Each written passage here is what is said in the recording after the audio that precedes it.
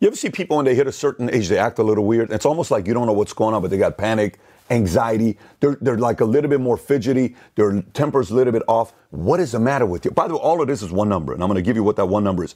It's one magical number that sometimes messes with people's head. So let me get right into it. By the way, if this video gives you value, give it a thumbs up and subscribe at the end of the video. Let me get right into it. My dad, for the longest time, he drove a 1978 Mercedes 240D. It's a diesel he drove. And he would tell everybody all the time, the moment this engine dies, I'm going to die. We're going down together. It's going to go over 500,000 miles. It's a diesel, Patrick. You always got to buy a diesel. And this guy was Team Diesel, right? So one day I get a call, and my sister says, you know, the diesel shut down in the middle of the street. I said, what? So I call my dad. What's going on? Diesel's gone. The engine completely kaput, gone, right? But the moment that happens, my dad starts thinking he's also about to be gone. Goes straight to the hospital, heart issues. 1 month stays in the hospital because he thought that was the end of it for him. And I'm sitting there talking to him. I said, man, you had really convinced yourself that the expiration of this engine was the expiration of you. He says, well, you know, we've been together for this. I said, but Dad, it's an engine. It's a different story. Now watch this. Here's what's crazy about it.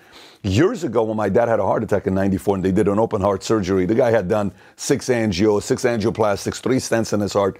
50% of his heart is black. The doctor said, you're lucky if you live 20 years. Most likely 10 to 20 years you're going to be living. Anyways, he lived to 80, the only person that made it to 80 in his life. What's the moral of the story?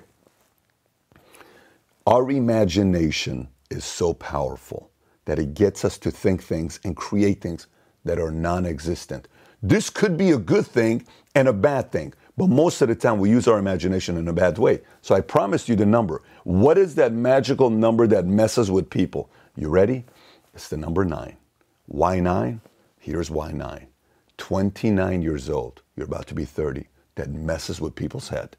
You start thinking, oh my God, my friends are married, they have kids. I don't have any kids. What am I going to do? I'm behind the 8 ball. Oh my God, this is crazy. I have to figure things out. I'm screwed this whole thing up. So that number 9, 39. Oh my gosh, I'm 39 years old. I thought I would have been a millionaire by now.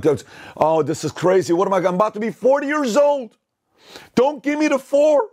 I'm going to be 40. I don't want to be 40. I'm 49 years old. Oh my gosh, I'm going to be 50. Half a century. Half a century years old. What am I going to do? 59, 60. I'm not ready for retirement. 69, 70. Oh my gosh.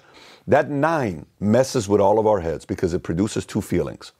Either one feeling it produces is helpless. Oh my gosh. It's the end of the world. Woe me. Oh my goodness. There's nothing I can do about it. You act helpless. Or number 2, it ought to produce a ton of urgency where it's like, you know what? I got to get after it. I got to do something about it.